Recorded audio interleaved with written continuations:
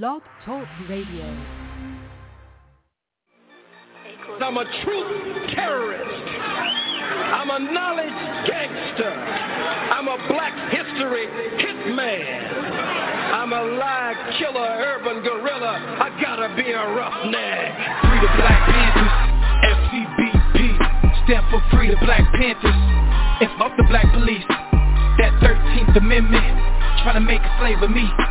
You can lock my body, can't trap my mind, not forever be free. Okay, free the Black Panthers, FCBP, stand for Free the Black Panthers. And fuck the black police.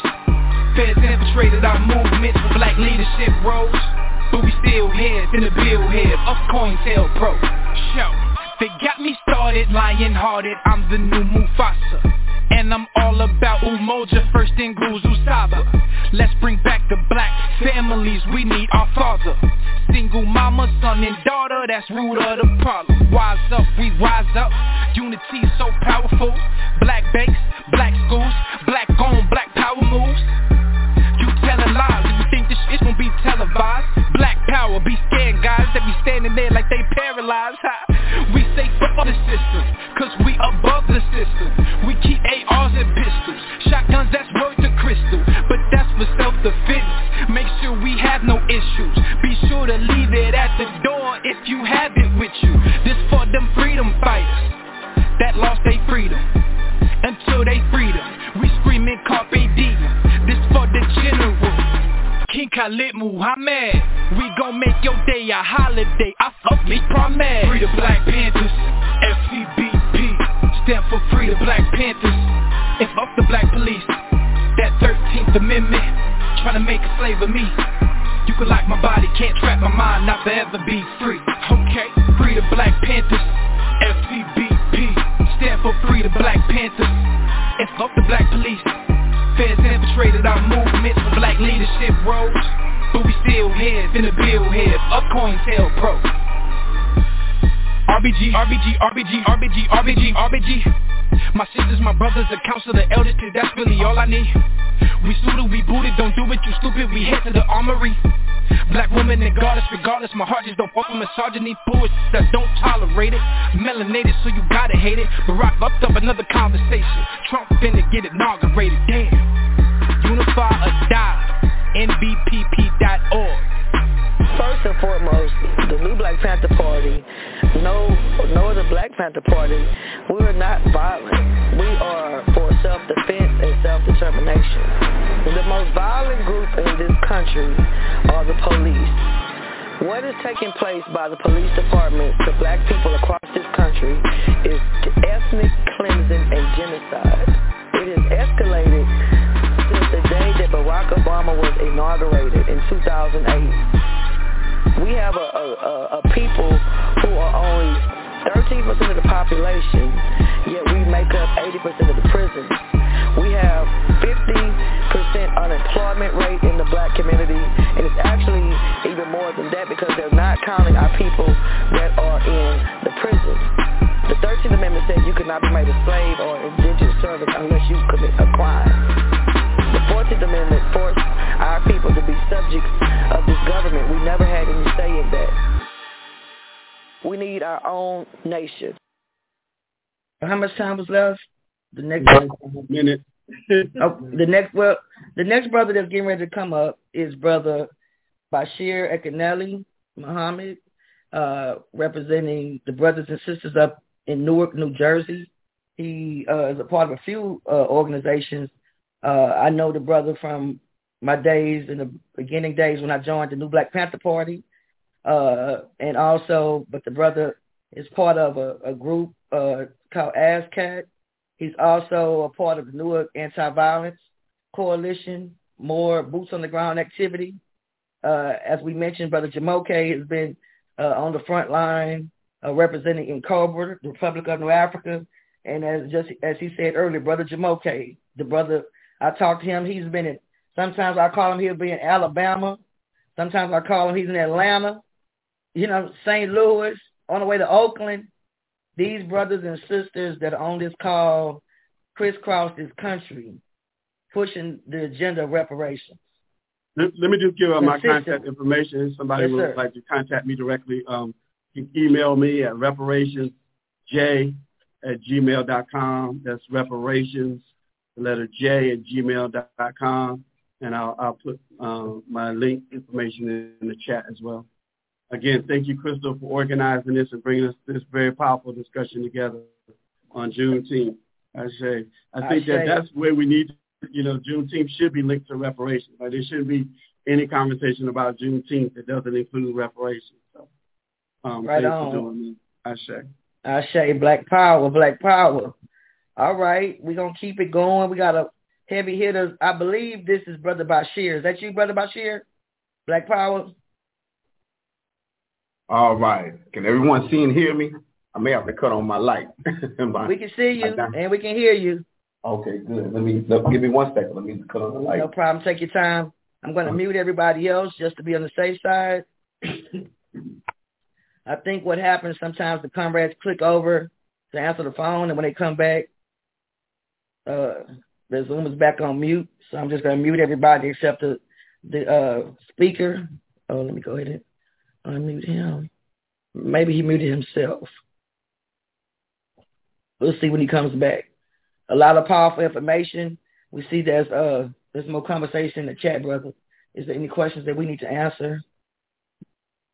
We got the comrades here with the new Black Panther Party in the backdrop. So a lot of work went into putting this production together. Although y'all see my face, so a lot of work went in. We've been okay. Thank you, brother. All right, our brother's back. Okay, did you put yourself on mute or did I? I'm sorry? Okay, you back. I was making sure I didn't mute you. Okay. Okay, I see you went and got your RBG Koofy. Now you ready. You know that. You know that, ready now, Black Power. I got to represent now. That's what I'm talking about. So you got the floor, brother. I'm going on mute. All right, Sister Crystal, before you go, you're going to allow me to share. I think I can share my screen. Yes.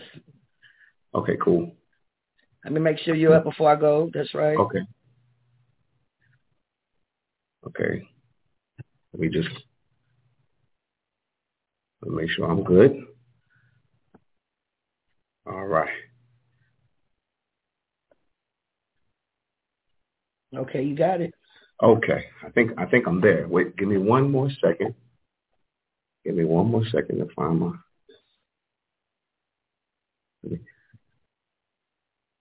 Give me 1 second. Let me just set it up. No problem. Give me 1 second. Let me just set it up. All right. I'm just going to remind everybody that this video will go up on YouTube. It won't be live, but we will take the entirety of it and post it to the YouTube channel, the Black Panther Party channel. We'll share it. It give us about 24 to 48 hours. We attempted to do it live. But, we had technical difficulty and we had to get the program going. So just let me know when you're ready. But okay, give me 1 second. I'm just trying to get my stuff together. I'll keep going while he's doing that. Okay. Next up, after Brother Bashir, we'll have a Brother Eugene who's going to give us some information about what's going on the continent.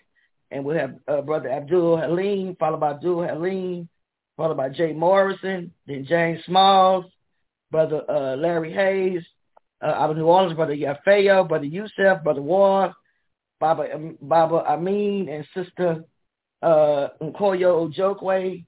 I mean, from people who have built African Center schools, people who are going to give us, some historical perspective and more marching orders. Economics, we're definitely going to get into that. What would reparations look like? I mean, these are some major issues, major sub chapters in the whole reparations context. But what we will do on the next session is put out some action plans. We want everybody to keep that in mind, but we have to have a basis on why we're making these calls for reparations. Teach. I'm ready when you are. All right. You need to be able to explain what reparations means when you ask about it or you start talking about it. Start with your family. It's going to get really interesting. but there's work being done. I heard of somebody say earlier, that we might not get everything. I believe we will. In fact, I know we will. Whatever we determine we're going to do, we think we're not going to get it all, we're not going to get it all.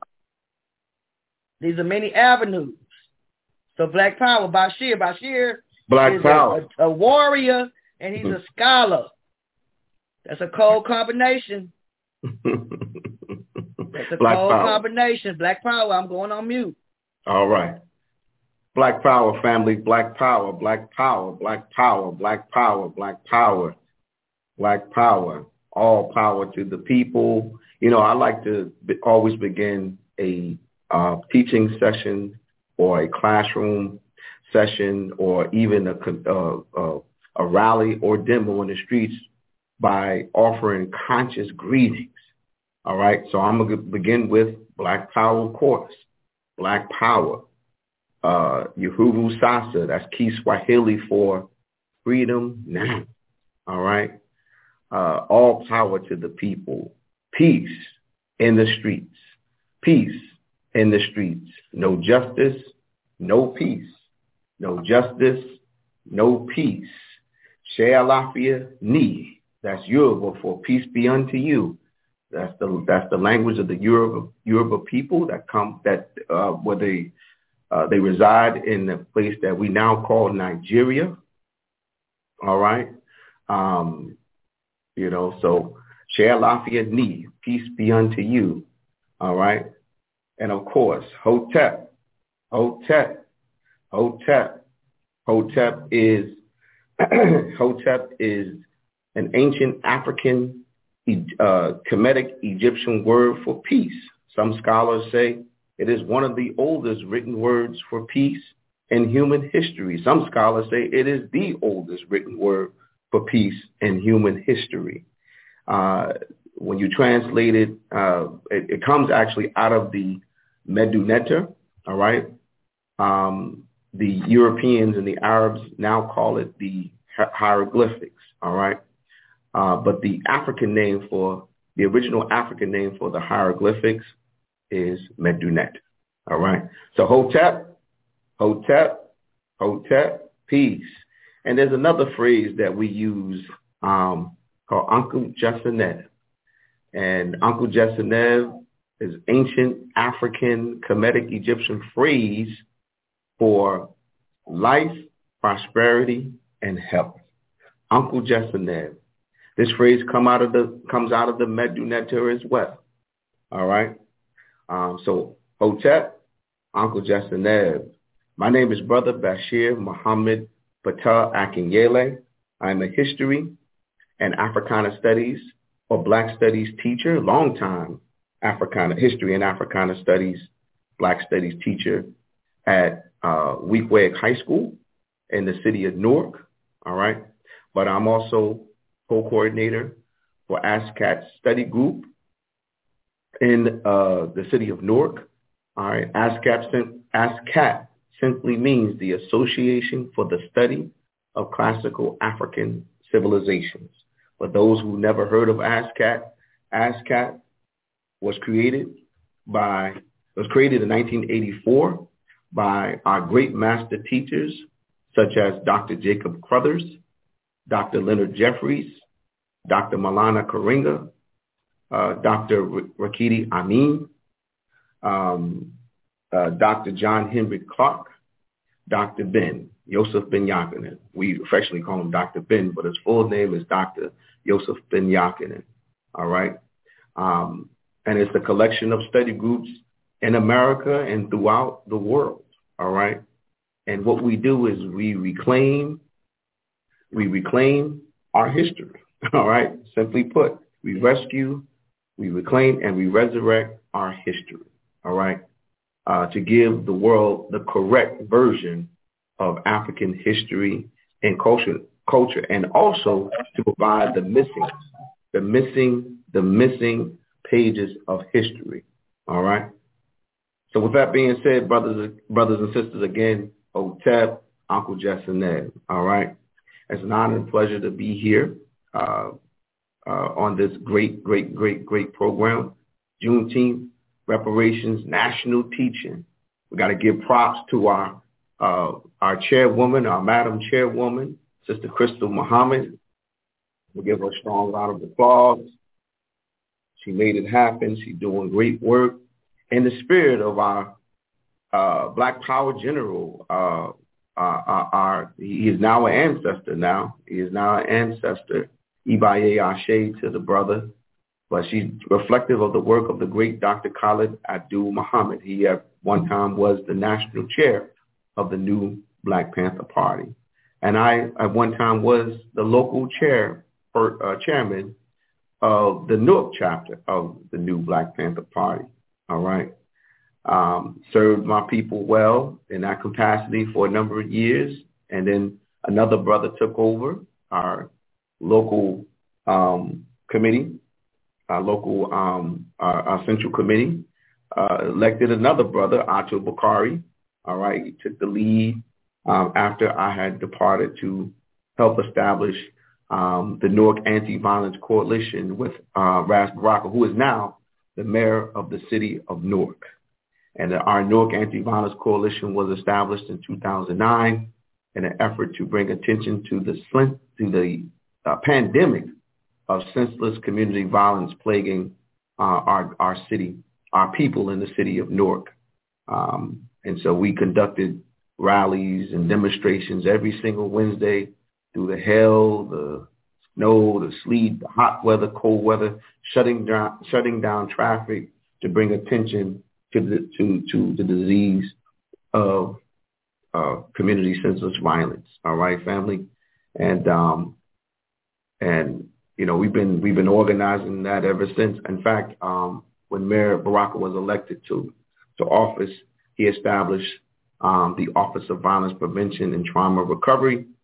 And that office is headed up by our great sister, Keisha Yuri. She's the director of the Office of Violence Prevention and Trauma Recovery, doing a great job. Big props to Sister Keisha, another comrade who was in the ranks for one time in the new Black Panther Party. All right. So we're reflected, some of us are in other capacities, but we still reflected the spirit and the consciousness and the great work of the new Black Panther Party. So Black Power to all my comrades in the new Black Panther Party. All right, brothers and sisters, I only have a few minutes. So let me get right to it. This is Juneteenth. All right. Happy Juneteenth. All right. I wear my Black Liberation colors, for Juneteenth. I don't represent the other flag. No disrespect, but I represent our RBG. All right. The Black Liberation colors, the red for our blood and black for our people, Black people, African people, and green for Mother Africa. I represent that always for Juneteenth. All right. And I'm glad, I'm honored. I'm so inspired about the teaching. We're doing something very productive. We're doing a teaching on reparations. We're giving information. We're giving inspiration as well as information. But we're giving marching orders, and some of us already have marching orders. Some of us have been doing great work already locally, on a state level and on a national level. I can't talk about reparations, brothers and sisters, without giving props to the mother of the reparations movement, our ancestor now, all right, Ibaye to her, and that's none other than Queen Mother Moore. Just incredible work she did for decades, bringing the necessity of reparations to our people, forcing our oppressors to repair the damages that were inflicted upon us during our enslavement for nearly 250 years and nearly 100 years of segregation. So she put that out there on the front burner everywhere she went. Big props to Queen Mother Moore, Ibaye Ashe. All right, for those who don't know what Ibaye Ashe means, Ibaye Ashe are two African Yoruba words that mean blessings to the ancestors. Ibaye, blessings to the ancestors. Ashe simply means what? So be it, or it is so. So Ibaye Ashe to Queen Mother Moore, and also big props to Nkrover. They picked up the mantle as well to bring the issue of reparations to the forefront of this country and to the world. Big props to Nkrumah. They've been putting in work for a long time. Big props to the Republic of New Africa, Free the Land, another group that put in work for a long time to bring the issue of reparations to America and the world. All right, big props to these pioneers of the reparations movement, and always kept a Pan-African perspective of reparations, not a narrow one, but a Pan-African one, because the enslavement of our people affected African people in Africa. It damaged Africa. It damaged black people that were kidnapped from Africa, right?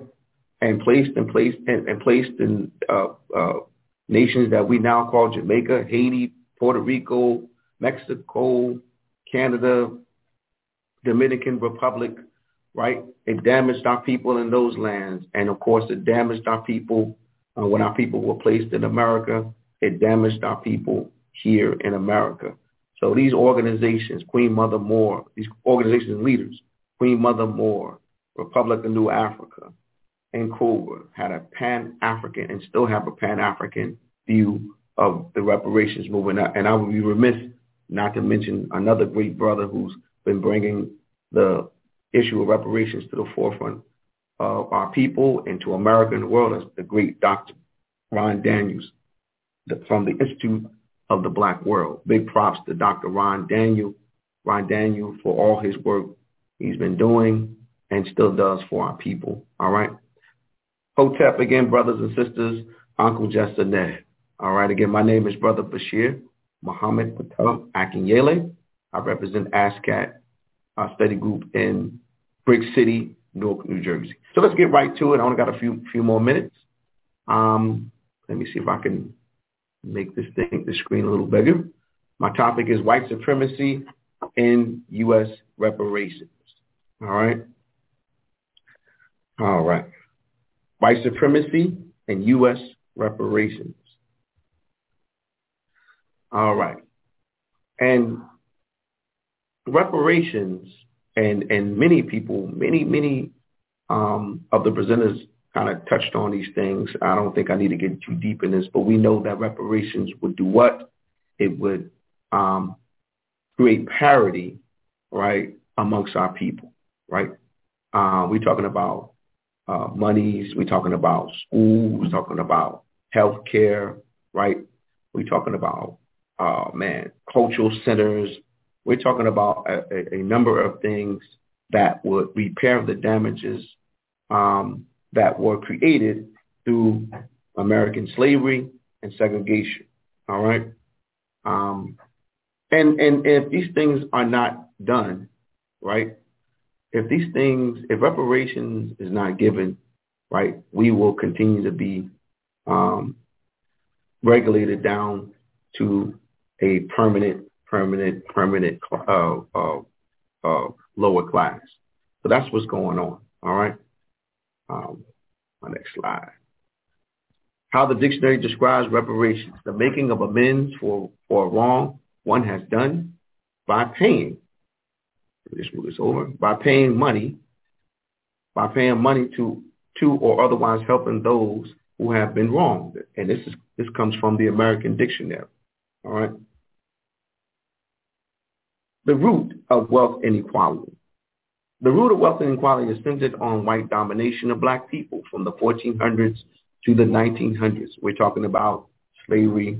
We're talking about segregation, black codes, right? And, and this white domination was backed by an ideology called white supremacy, right, which created racism, right? It was backed by laws. It was backed by the police, by the military, right? By everything. All right. So the root of wealth inequality is centered on the white domination of black people from the 1400s to the 1900s. Historically, black people, African people, were brought to Jamestown, Virginia from Africa. We're talking about America, in chains by white people to be turned into slaves in 1619 in America to 1865. For centuries, African Americans or black people or African people endured nearly 250 years of slavery. But when slavery ended, a new form of racial hierarchy came into existence from 1896 to about 1966. Some people argue still, some of us argue, and rightly so, that segregation still exists. But from about 1896 to about 1966, overt segregation was in place, and it lasted for almost 100 years. Now, I mentioned something called the ideology of white supremacy, all right? White supremacy did not just come out of osmosis. It didn't come from some poor white folks, some inbred white folks somewhere in Appalachian Mountains somewhere. The ideology of white supremacy was constructed, all right? It was created. It was formulated to justify, right? To justify the oppression, the enslavement, the colonization of black people, right? White supremacy created racism to systematically and institutionally enslave and segregate black people. This condition made America, the Western world, and masses of white people wealthy for centuries. I want to really stress this, family, brothers and sisters. This condition made America, the Western world, and masses of white people wealthy for centuries. All right. To this day, this is why Europe is extremely wealthy. And this is why masses of white people have generations of wealth as opposed to black people, right? And Africa is still rebounding from the onslaught of slavery, right? Unfortunately, as a consequence of slavery and racial discrimination, black people descended into the permanent underclass in America for generations. Without a sound plan for reparations, black people cannot achieve full economic equality and independence, brothers and sisters. Facts on the distribution of reparations in America. I did some research on this, right? I wanted to see if reparations exist in America. I wanted to see who was actually getting reparations, right? Because I heard stories about Native Americans, indigenous people getting reparations. I heard about Japanese Americans getting reparations. I heard about Jewish people getting reparations. So I did some research and found out that it was all true. Let's take a look at it. Facts on the distribution of reparations in America. Although Native American people are still locked in a protracted struggle to liberate their community from white domination, they have received some concessions from the U.S. government for sanctioning the racist slaughter of millions of indigenous people since the founding of America.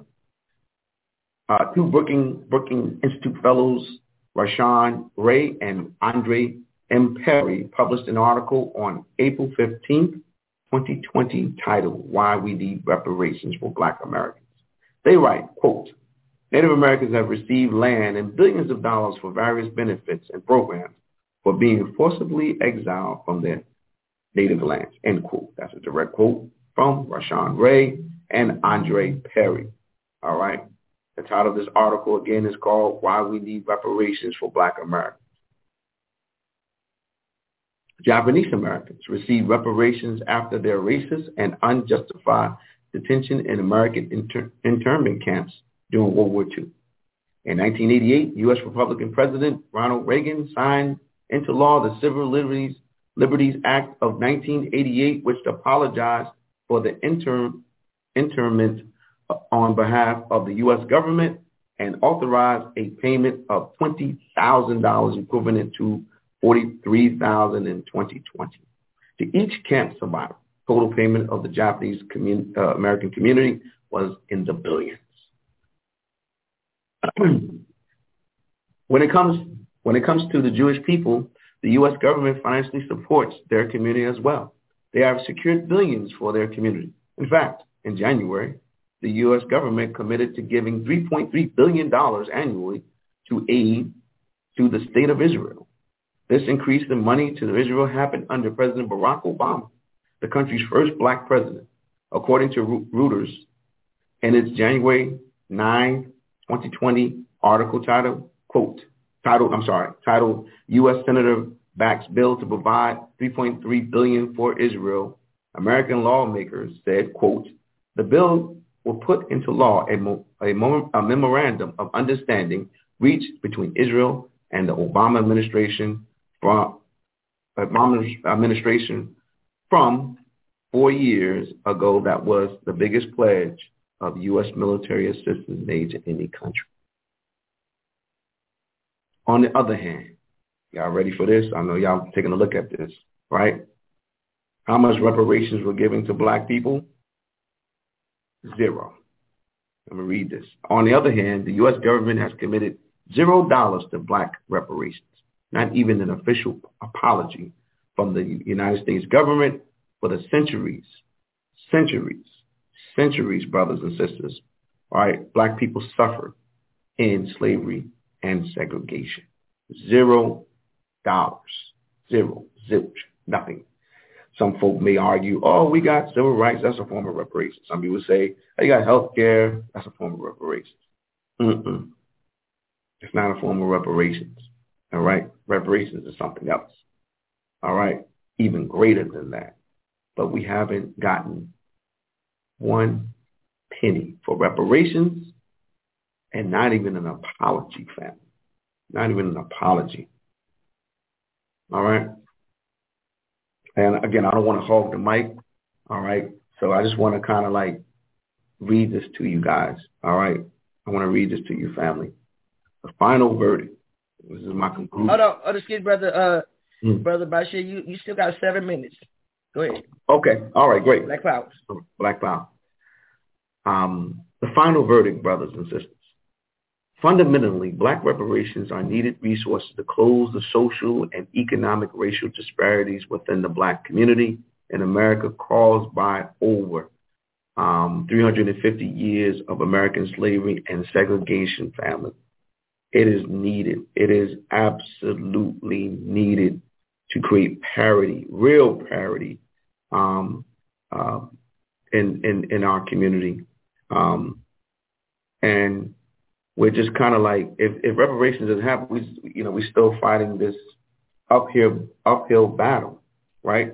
I know some of you brothers and sisters, because we got some heavy hitters here, right? We got some scientists, scholars, right, on reparations. I know you know that analogy about the race, how white people started several meters ahead of us.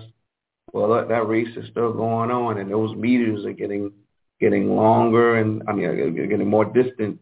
And to bring that all together with some parity, some equality, reparations is needed.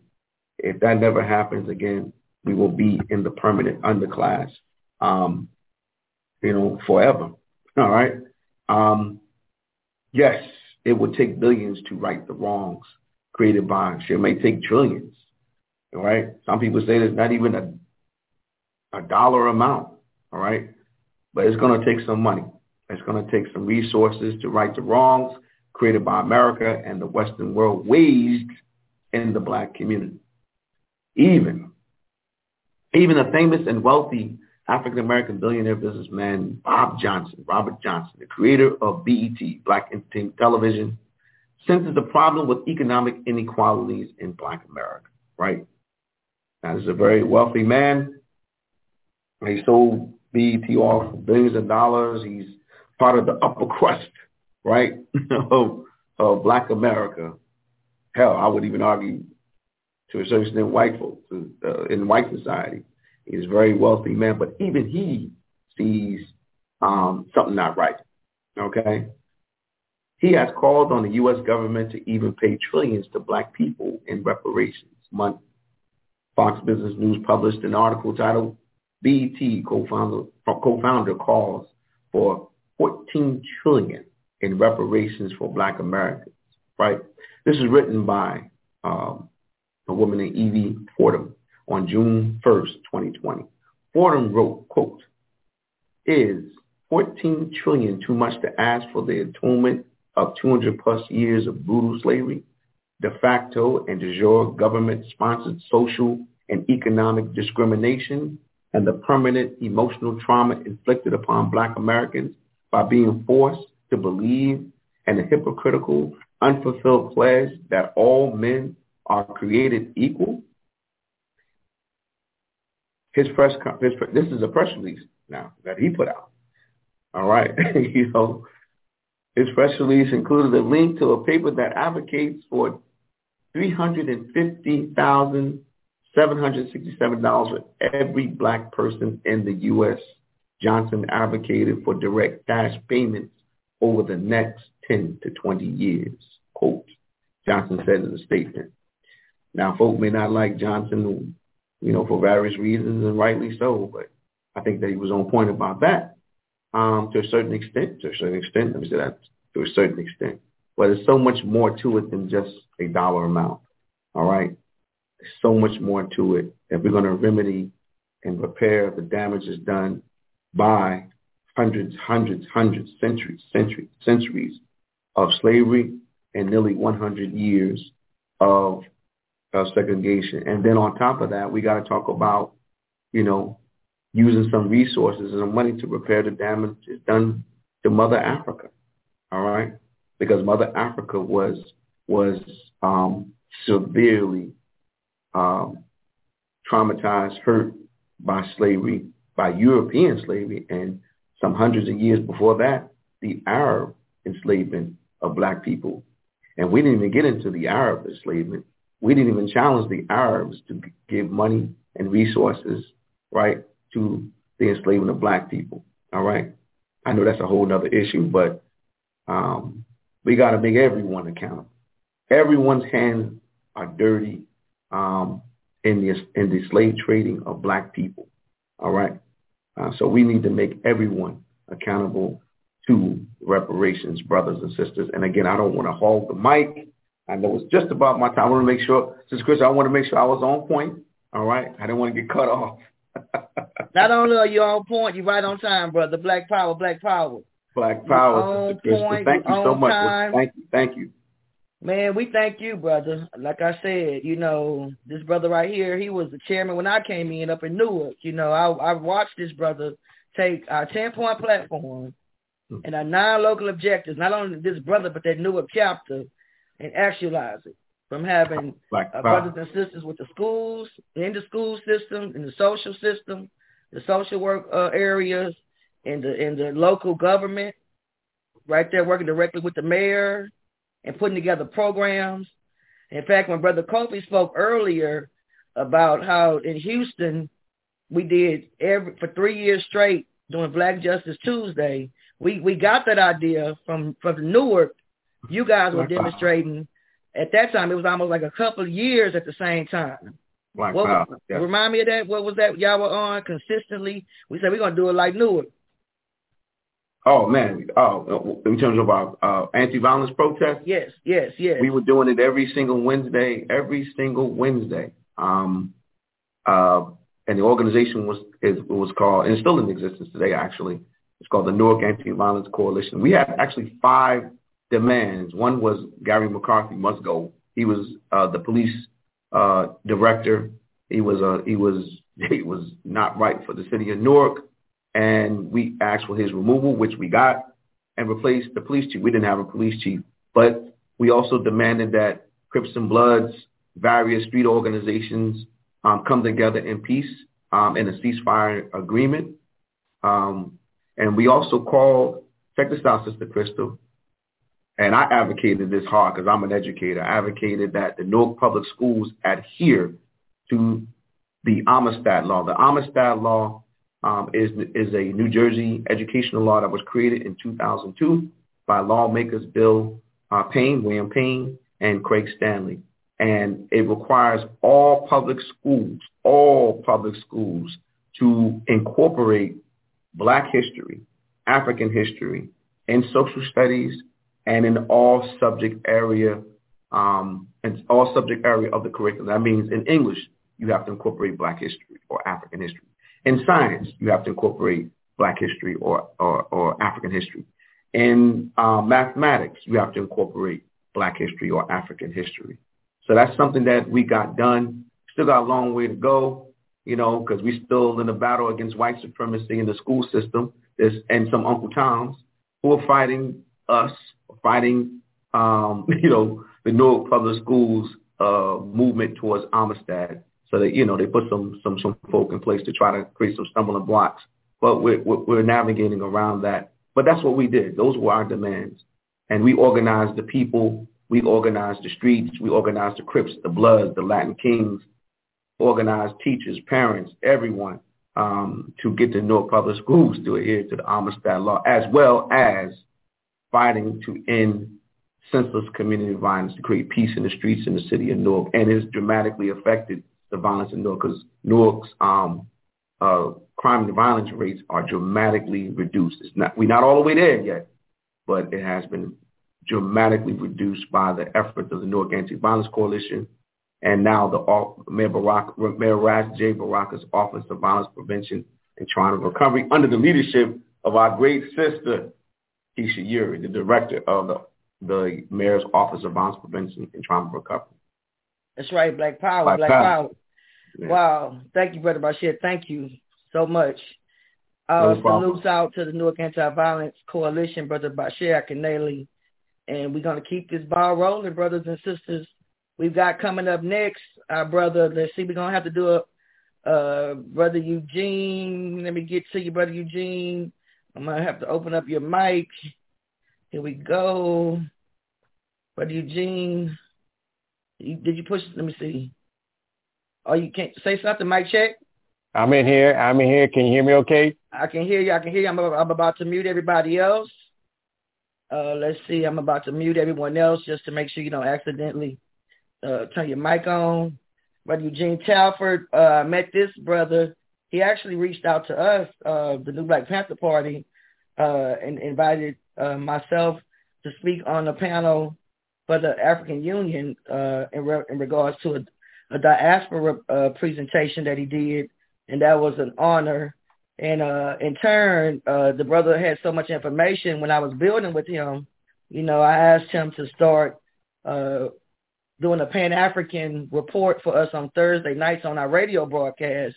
And the brother would consistently come on every Thursday and give us updates, not only of what's going on in Africa, but from a business perspective, and, it was imperative to him that we engage with our brothers and sisters in Africa in a business capacity, not just go as tourists, and so the brother's got a wealth of information. To my understanding, our dear brother now has a African name given to him, Brother Obi Nwame. Am I saying that correctly? And Wandi? Yeah, I don't want to, this will probably be the last time y'all will hear us referring to him as Brother Eugene, as we will start addressing him in this African name. So without any further ado, we have Brother Obi, Black Power. Black Power, sister. Thank you. Jump on Habar Gandhi, ladies and gentlemen. Today we gather to celebrate a very important milestone in our history, the Juneteenth holiday, and a special day that commemorates the struggles of and liberation of our African ancestors and reflect upon the significance of freedom and equity in modern day times. Again, we welcome the jubilant Juneteenth radio TV special dedicated to honoring the resilience and triumph of African American community. Today, we explore the stories and experience that have shaped the nation on an ongoing pursuit for our equity, peace, and justice. June 19th, 1865, the news of emancipation finally reached the shores of Galveston, Texas, and 2.5 years after the Emancipation Proclamation was signed, the announcement marked the end of slavery in the United States and became a symbol of hope for liberation and for the strength of the human spirit. Breaking news just come in. All slaves are free. People of Galveston rejoiced with the news of emancipation reaches their ears, the day of June 19, 1865, will forever remember it as Juneteenth. From the days of Reconstruction to the Civil Rights Movement and beyond, African Americans have fought tirelessly for the rights and dignity and freedom. Struggles endured by our ancestors paved the way for the progress that we are privy to today. But Juneteenth is not just about the past. It is a celebration of resilience, unity that continue to provide the pursuit for justice. It serves as a reminder that the struggle of equity is ongoing and we must stand together to face adversity. Today on Juneteenth, June 19, 2023, we commemorate Juneteenth with a great joy and appreciation. It is a day to honor and the contributions of African Americans to our society and to recognize the indelible impact on the culture, science, art, and literature that we have today. We celebrate the pioneering spirit of Harriet Tubman, who led countless slaves to freedom through the Underground Railroad. We also celebrate Rosa Parks, who refused to give up her seat on the Montgomery bus boycott and became the catalyst for the Civil Rights Movement. Juneteenth is a time to reflect the progress that we have made as a nation of Black people, but also to acknowledge the work that lies ahead. It is a day to educate and to others to raise awareness about our history, our contributions as of being African Americans, and to promote inclusivity and equity for all. Today, we witness the younger generation embracing the spirit of Juneteenth, carrying the torch of equity forward. They are our future leaders, and they will continue to fight for justice, love, and understanding. So as we celebrate Juneteenth, this first day, on this beautiful day, let us remember the struggles, honors, and achievements, and embrace the diversity that makes our nation strong. Let us stand united in hand and work towards a future of equity and justice that prevails for individuals, regardless of our race and our background. Thank you for joining in for the jubilant Juneteenth. We remember the spirit of Juneteenth lives in us every day and celebrate liberation, resilience, and the pursuit to be better tomorrow. Happy Juneteenth, everyone. And now, again, for those who are just tuning in, this is Brother Eugene Talford, also known as O.B. Nwani. It's my African name, and we say Harabaragani. To those, welcome to today's New Black Panther talk show, and we're here to celebrate Juneteenth as a part of our ancestral recognition. We are here today to discuss the state of the Black nation in 2023 and the importance of economic survival of African peoples and African nations. This special topic in today's broadcast is addressed by the state of the Black nation, and I am your host again, Brother O.B. Nwani. Today we're going to dive into a critical topic. It is important in our parts of economic survival of African people and African nations. The Black grassroots organizations and leaders that you see here today on this broadcast platform is here to shed light on critical issues and to also to give insight. But before we begin, let us take a moment to reflect on the journey of how this all started. In 2023, we find ourselves in a pivotal moment in history. African nations have made significant strides in various fields, ranging from technology to arts, education, and healthcare. Yet we must acknowledge the persistent challenges faced by African Americans, African peoples, and the pursuit of economic prosperity. Economic survival is not just a desire, it is a necessity for growth and the development of the Black nation on our globe. Some may ask, Brother Obi, can you provide some insight into the current economic landscape of African nations? Certainly, African nations have shown resilience and potential over the years, but economic challenges persist. High unemployment rates, income inequity, and a limited access of resources continue to impede our progress. However, it is important to note that Africans possess vast resources, both natural and human. To achieve economic survival, we must harness these resources effectively, efficiently, creating an environment that encourages entrepreneurship and innovation and investment. That's a powerful point. The entrepreneurship and investment that is needed is very critical to our economic survival. But how can African nations attract investment and create environmental conduciveness to business growth?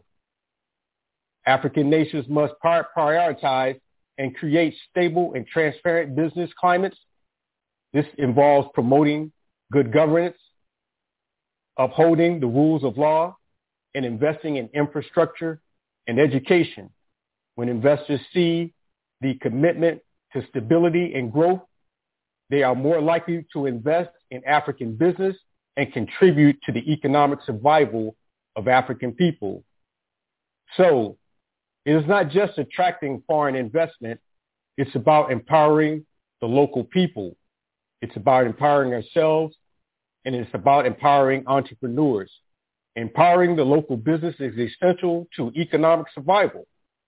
African governments should implement policies that support local entrepreneurship, such as improving the access to capital, training of people and citizens of their nations, and the business development of services. By nurturing local businesses, we can create a vibrant entrepreneurial ecosystem that drives economic growth and job creation. This is when we get into becoming advocates from the African diaspora engagement and economic empowerment. We often hear questions like, how can the African diaspora contribute to economic survival of the African nations? The African diaspora holds significant potential for economic empowerment through the remittance of investment, the knowledge of transfer. They can make substantial impact on the development of African nations. It is important for African countries to foster strong connections with the diaspora and diasporan communities, providing platforms for engagement and facilitating investment in key sectors like agriculture, manufacturing, and technology. Some may ask, what types of African government strengths ties with the African diaspora community? Governments can establish diaspora engagement initiatives and facilitate knowledge of exchange, promote investment opportunities, and create networking platforms.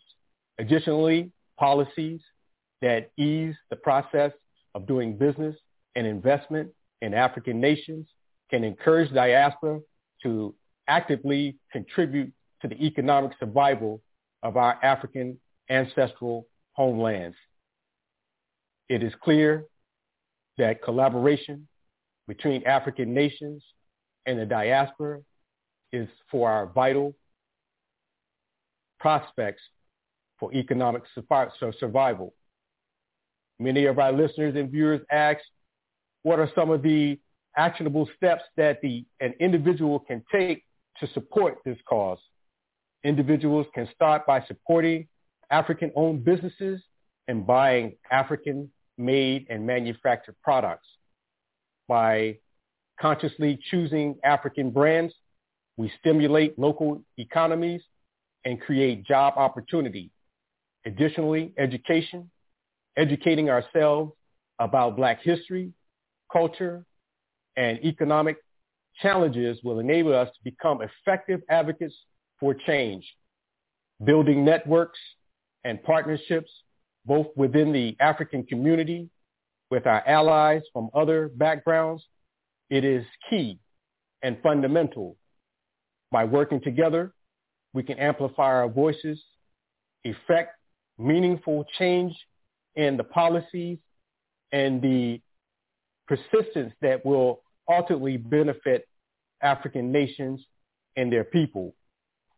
For sharing your values, insight on importance of economic survival for African peoples and African nations in 2003, we will provide the necessary resources that will remind us and remember that economic success in the Black nations is not just a matter of financial gain, but it is also empowering the communities, fostering growth, and ensuring the purpose of a future generation to continue. To an exciting discussion about the political and economic responsibility of Black African peoples and our beloved Mother Africa. Today, we are diving into a realm of possibilities and exploring how we can move ourselves forward in a higher economics and higher freedom. We stand as a committed unification on the frontier of the jumpstart of the African Industrial Revolution. So get ready. We are on the move. Africa is the cradle of civilization. It has a vast and a rich and diverse history, from the ancient kingdom of Egypt and Kemet and Mali, and a vibrant culture of Ethiopia and Nigeria. Our commitment always has been a beacon strength in the resilience of how our people exist today. But today, we are on the cusp of a new era, the African Industrial Revolution. It is a time for us to come together to harness the potential and pave the way, the purpose of our future. To achieve economic freedom, we must visit and recognize the political responsibility that we all hold. Our leaders have a vital role to play, creating and enabling environmental growth and development. We must demand transparency, accountability, and good governance. We need leaders to prioritize and the needs of the people, champion of the rights, and fight corruption. By holding our government accountable, we can ensure that the resources are allocated efficiently and equitably. But political responsibility is not limited to our leaders alone. Each one of us have a role to play. We must engage in our community, participate in democratic process, and advocate for policies that promote social justice and inclusivity.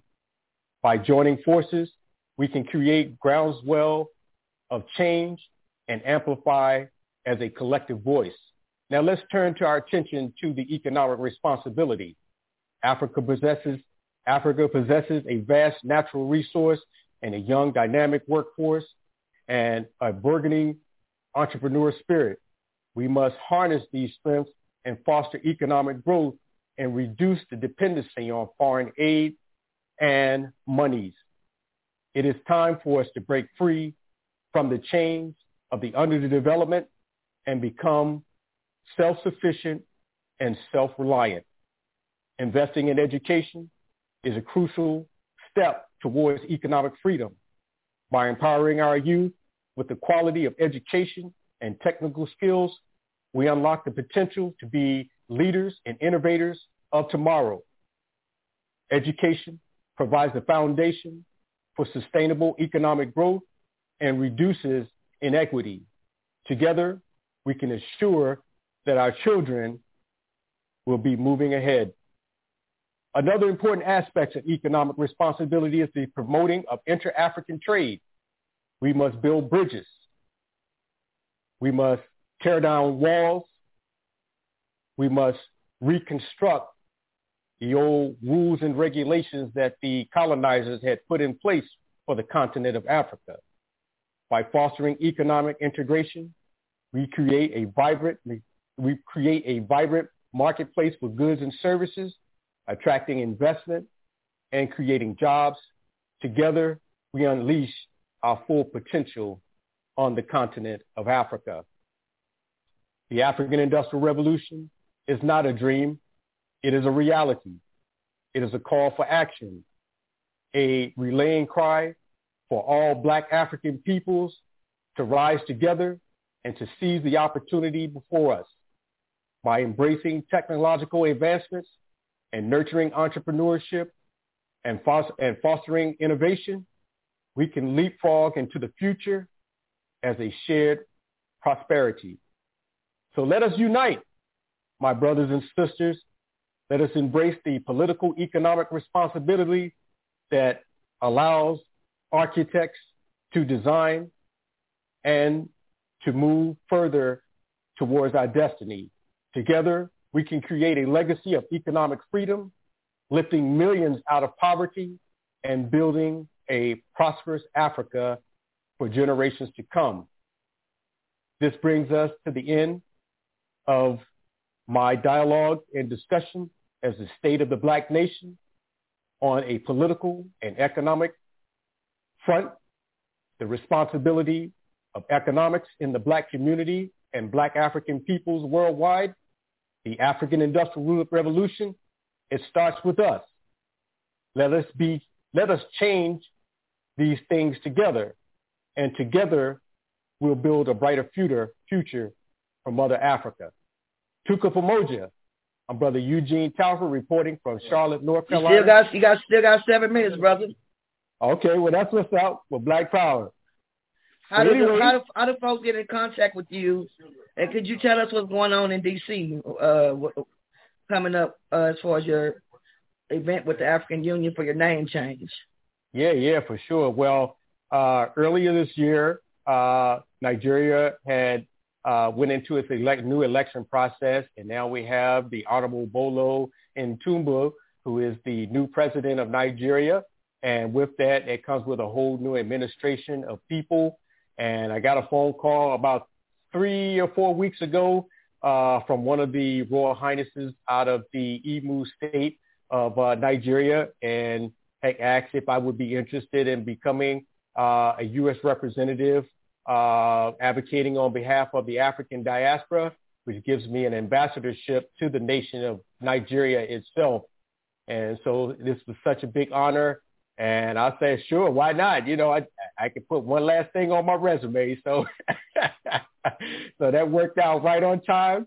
And I'm here to certainly bridge the gap between Africans in the diaspora with Africans on the continent of Africa through business dialogue and the transformation of technologies, but also participating, having the African American community make them aware of what's happening with the African Industrial Revolution and have us become a major part of that.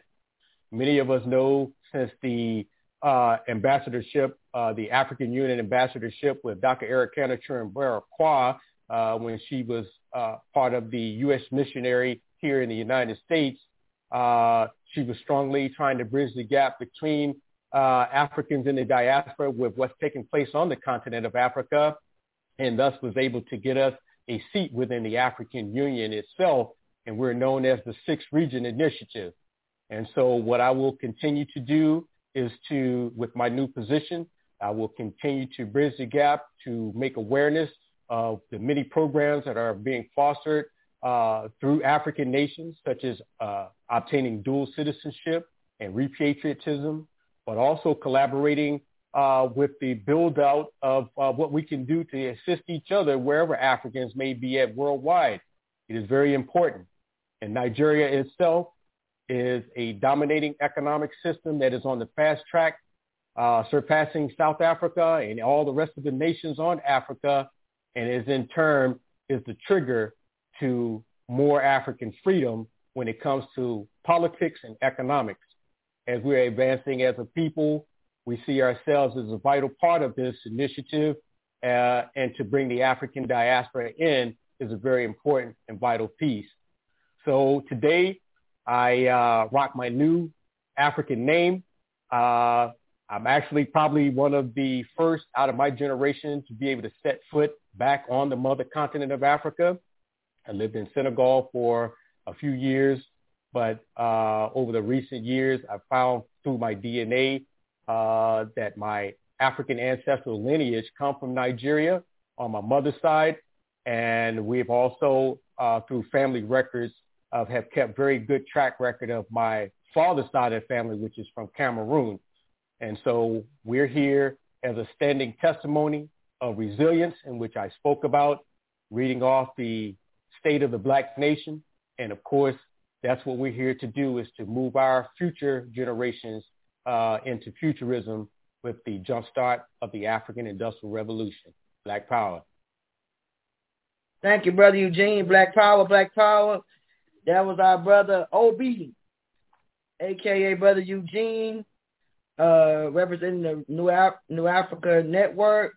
That network, I don't know if he mentioned that. You guys got how many members in the New African Network, brother? Oh, man, sister, when we first met, you and I first came into contact with each other back in October 2019, and Dr. Eric Hanna, Chiribera the ambassador of the African Union at the time, wanted us brothers and sisters to meet at the African Union headquarters to discuss many of the things that were taking place, a lot of the atrocities that we were facing, and especially with many of the killings that were taking place at the hands of Babylonian police and racism. And so we came together to discuss this as a part of the Afro-Diaspora Political and Economic Think Tank organization, which eventually led to the development of the New African Network, IT telecommunication broadcasting company. And this was a idea that was put together by Brother Amani Jean-Paul, who resides in Ethiopia. And he said that we need a platform that we can voice things that concern and affect us, but also works as a platform for bridging the gap between brothers and sisters in the diaspora with brothers and sisters on the continent to do business and to also provide vital information about what's taking place in our communities. So it started out as a 100-person meeting, turned into 300,000 members that we have connected to the New African Network telecommunication broadcast platform, which reaches a household reach of more than 3 million people within the last 5 years. So you talk about Black excellence and Black power. That's the move that we're making today, and we're going to make sure that we pass the torch down, that something of substance that we can deliver to our people. And that's very important in this day and time. Power, Ashe. Right on. Thank you, Brother Eugene, Brother Obi. Asante. Black power. I'm talking about we have nothing but heavy hitters. Brother Minister, you come out mute, Brother Minister. Brother Minister Abdul Halim Muhammad. Assalamu alaikum. Now this is my godfather. Talking about a godfather in Harlem, a godfather in Houston. But he came down from New York though. When we met him, it was like our minister out of New York. He used to be a DJ. They used to call him DJ Mac. But as a young 19-year-old teenager, I used to see the brothers on the corner over there by my grandmother's house with the suits on, selling the final call. I'm coming into my conscience. I'm like, man, who are these brothers right here? I'm up at Texas Southern. I ran into people like Kwame Ture, Amaro Badeli, and we learned about Malcolm. I'm like, oh, Malcolm X, that's like those brothers on the corner over there by my grandmother's house. I started putting two and two together, and I started going to the mosque. I'll be going in and out, still doing the music stuff, doing a little promotion. I would tell all of my partners, y'all need to come check this man out, man. These people over here at this mosque, they got some stuff going on. Tupac was out then, you know what I'm saying? We started bringing everybody to Brother Minister Robert, screw everybody, you name it. Willie D, we sent Willie D to go meet Farrakhan. When Biggie and Pac got murdered, I'm talking about Brother Minister has really been my godfather for real. Just like Brother Kofi, we've been out in these trenches, fighting for justice. All the way in Gina, he hits the region. Gina, you name it. I mean, I can't name all these atrocities we've been having to deal with. But part of my spiritual upbringing of this movement has been it's been a holistic, very powerful ride, freedom fighters. So we are indeed allies. We're indeed comrades. This is where I got my name, Muhammad, from the mosque when I was very, very much active. I was not, for the record, never put out the mosque. But when I was asked to chair the New Black Panther Party, I sat down, I talked to Brother Minister Robert, Brother Kofi, and I was like, this is what I'm going to do. And I got some good instructions, and they've been key allies. And so, I take up the whole broadcast, talking about our dear brother, but we're going to ask our brother minister to come on board. He's got a heavy backdrop, not just a minister, but he's a doctor, I believe, in urban development and planning. And so as we're talking about reparations, I asked if he could touch on the topic of what would reparations truly look like. You know what I'm saying? People are saying, throwing these numbers here, throwing these numbers there.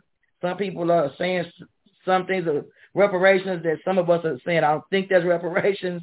That might be something else, but, from what the Muslims want, what the Muslims believe, what would reparations really look like with no compromise? Black power. It sounds simple, but it's a very serious topic, and I know our brother minister can bring it in. So, Assalamu alaikum, Black Power. Brother Minister, Student Minister Abdul Halim Muhammad, representing the southern region of the Nation of Islam under the Southwest Regional Minister of the Nation of Islam under the Honorable Minister Louis Farrakhan. Black Power. Black Power. Assalamu alaikum. Alaikum salam. My dear Sister Crystal, and to each and every one who has participated in this reparations teaching. I am honored and humbled to be a part of this great assembly of minds, spirits, wills, calling on the ancestors to draw strength, guidance, that perhaps this present generation may lay the foundation or continue laying the foundation for what really freedom, justice, and equality looks like. In the name of Allah, the Beneficent, the Merciful, I bear witness there is but one God, the creator of all things, revealer of all truth, sender of all prophets, messengers, warners. Thank him for his intervention in our affairs and person of Master Fard Muhammad, raising up the most honorable Elijah Muhammad to give to us Malcolm X, Muhammad Ali, and the man that I have attempted to represent for these 37 years in Houston and since 1994 in the Southwest region, the Honorable Minister Louis Farrakhan. My beloved brothers and sisters, I'd like to, with Sister Crystal's permission, to share my screen on this auspicious occasion that we look at the fact that during the pandemic, when Asian Americans were being attacked, the White House and the Congress found a way to make sure that there was anti-Asian hate policy. When the LGBTQ community has been under attack, they find a way, the White House and the Congress find a way to come up with policy. When the Jewish community claims that there's a rise in anti-Semitic incidents of violence, they have a White House conference and a whole strategy, policy, gathering together all of these groups and organizations and the entertainers and the sports associations to combat anti-Semitism. After the murder of George Floyd and the rise of the Black Lives Matter movement, grassroots movement, where's our George Floyd Police Reform Act? Where is our John Lewis Voting Rights Act? What did we get? We got Juneteenth. I hadn't heard of Juneteenth until I got to Texas, and then I found out what it was about. But I want to talk to you just briefly from the vantage point, of course, of the Nation of Islam, in terms of all of these great minds that have been on to discuss reparations in this teaching, and just add our piece to it and prayerfully all will see the benefit in everyone's presentation. Our ancestor Frederick Douglass said, power conceives nothing without a demand. It never has and it never will. The Honorable Minister Louis Farrakhan said to us that power conceives nothing without a demand backed by power. And so we must have black power, as Kwame Ture called for. And black power is for us to have self-determination, for us to govern our own economic and political affairs. But most importantly, from the standpoint of the Nation of Islam, if we can't get freedom, full and complete freedom, if we can't get justice, equal justice under the law of justice applied equally regardless of creed, class, or color, if we can't get equality of opportunity, a place in society with the best of civilized society, or equal membership in society with the best of civilized society, then we've got to call for some of this earth we can call our own. So I'll go into my presentation. I don't want to take up but the time that I've been assigned. And hopefully, my dear brothers and sisters, we can come to some agreement that we need to understand that we're looking at, as Minister Farrakhan pointed out in our 2020 Savior's Day convention, we're watching the unraveling of a great nation. And if our people are not awake to what is happening in this satanic mother that we draw nourishment from, and as it goes down, we'll go down with it if we don't begin to think as an independent people for the betterment of ourselves, because as the Most Honorable Elijah Muhammad teaches us, it's self first, then others. And that's how we need to think. And I'm grateful that everyone's talking about not only national, but international movement, so we can connect all of our people of the original nation. Going forward, as an urban planner, if we're going to have any kind of project, we say, okay, what does reparations look like? For me, as a project manager, there are 1, 2, 3, 4, 5 things that have to be managed. Human resources, personnel, budget. People have been talking about numbers. I know we've been talking about numbers. What are we owed? It's trillions of dollars. And so we need a budget. We need material and materiel, which are the larger assets that we need, and those other things that are smaller. We need time. We need to schedule time, and we need data. I go back to time because time is running out, brothers and sisters, for this nation, for not giving us justice, and we have to make the best we can of time because the calamities are increasing across America. We saw that that many of the towns where our people live are now being impacted by these natural disasters. And unfortunately, in the case of environmental injustice, man-made hazards and man-made disasters.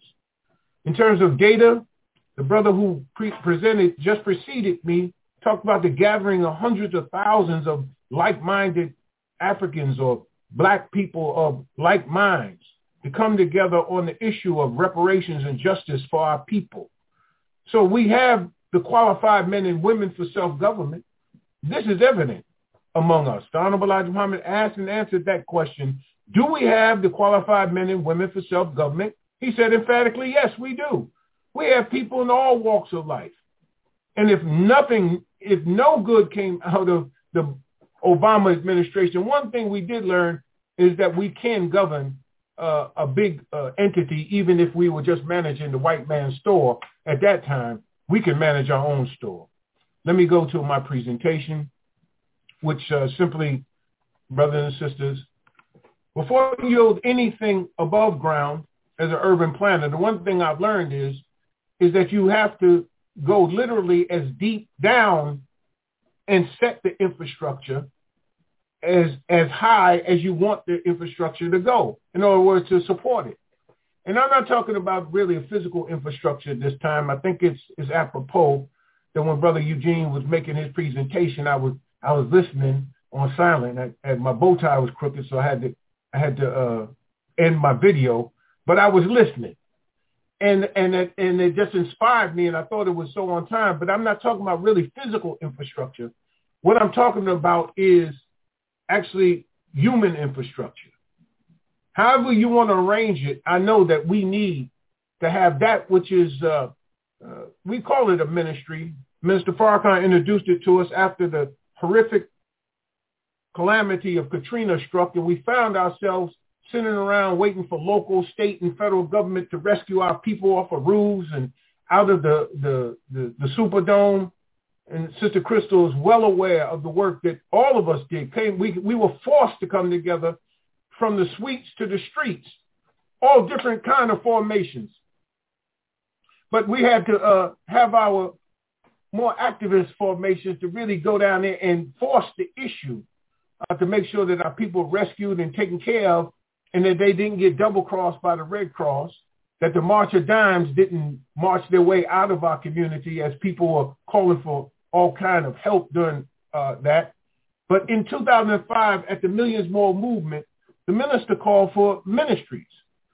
And we can call them by any name in our formation, but we got to have some ethics, some moral, some spiritual that governs our affairs. There has to be trust among us in order that we can have, whether it be the negative confessions, whether it be teachings that are drawn from our traditional African religions, whether it be those things that we started in Islam and Christianity and Judaism, as we call it, or any of these other spiritual teachings, but we have to have something that lays at the center of our movement, which is that we have to have the kind of law that is universal and that will unite us and give us the ethics necessary to move forward together if we're talking about trillions of dollars and material in reparations. But these ministries should cover agriculture, education, information in this information age, health and human services, trade and commerce. We got to have defense, because if we want some of this earth we can call our own, we have to guard our own borders. We do have to guard them, and we're not going to guard them, Sister Crystal, with slingshots. I'll just leave it at that. We got to have justice. We've got to have justice. We've got to have a way of resolving our own problems, because we don't need to take them to our slave masters' children to solve our problem, because they always seem to divide us, and they wind up coming out on the winning end when we come out on the losing end when we take our business to them. Arts and culture that reflect positivity and get these culture vultures out of our arts and cultures and the things that move us, because culture and art oftentimes can express things that are difficult to talk about, but it is put in a way that you and I can learn from it, and is a universal expression. Music and dance and stage plays and things of that nature are the universal methods by which we can communicate our heart and soul of our great ancestors, of our present generation, and our hope for the future. And lastly, of course, science and technology, as we see the Elon Musk and the others of the world, and this artificial intelligence is predicted to take out over 300 million jobs globally. The question is, are we going to be on a plantation of information, or are we going to be right down to the modern times? Let me move on. We are builders, we're not beggars. So our approach to reparation is, we're not begging you for anything. We just want that which we can build and do for ourselves. We have to get back into the trades, blue collar, white collar, and silicone collar. We need all of the trades. We need all hands on deck, because that's what reparations look like, because we're going to have expertise to build and to do for ourselves and maintain and sustain what we build. I'm going to go through this quickly so nobody falls asleep. But number one, for me and for us, from the teaching of the Honorable Elijah Muhammad, we need some of this earth we can call our own. We need land. So the enemy that may be looking at this, I want you to look at what we do. We really deserve the whole country. But we will, for the sake of just discussion, I would like to see us have 40 million of us times 40 acres that we were promised and never got. I don't want a mule. My wife and I were out today sisters and brothers, and we were looking at a Dodge Ram truck. I think I'll take one of them. 40 acres in the Dodge Ram truck. All right. We need some of this earth we can call our own, brothers and sisters. Something beautiful that we can have. And we're not talking about starting from scratch. I ain't talking about we're going to clear the land, we're going to dig. No, man, please. They just need to move.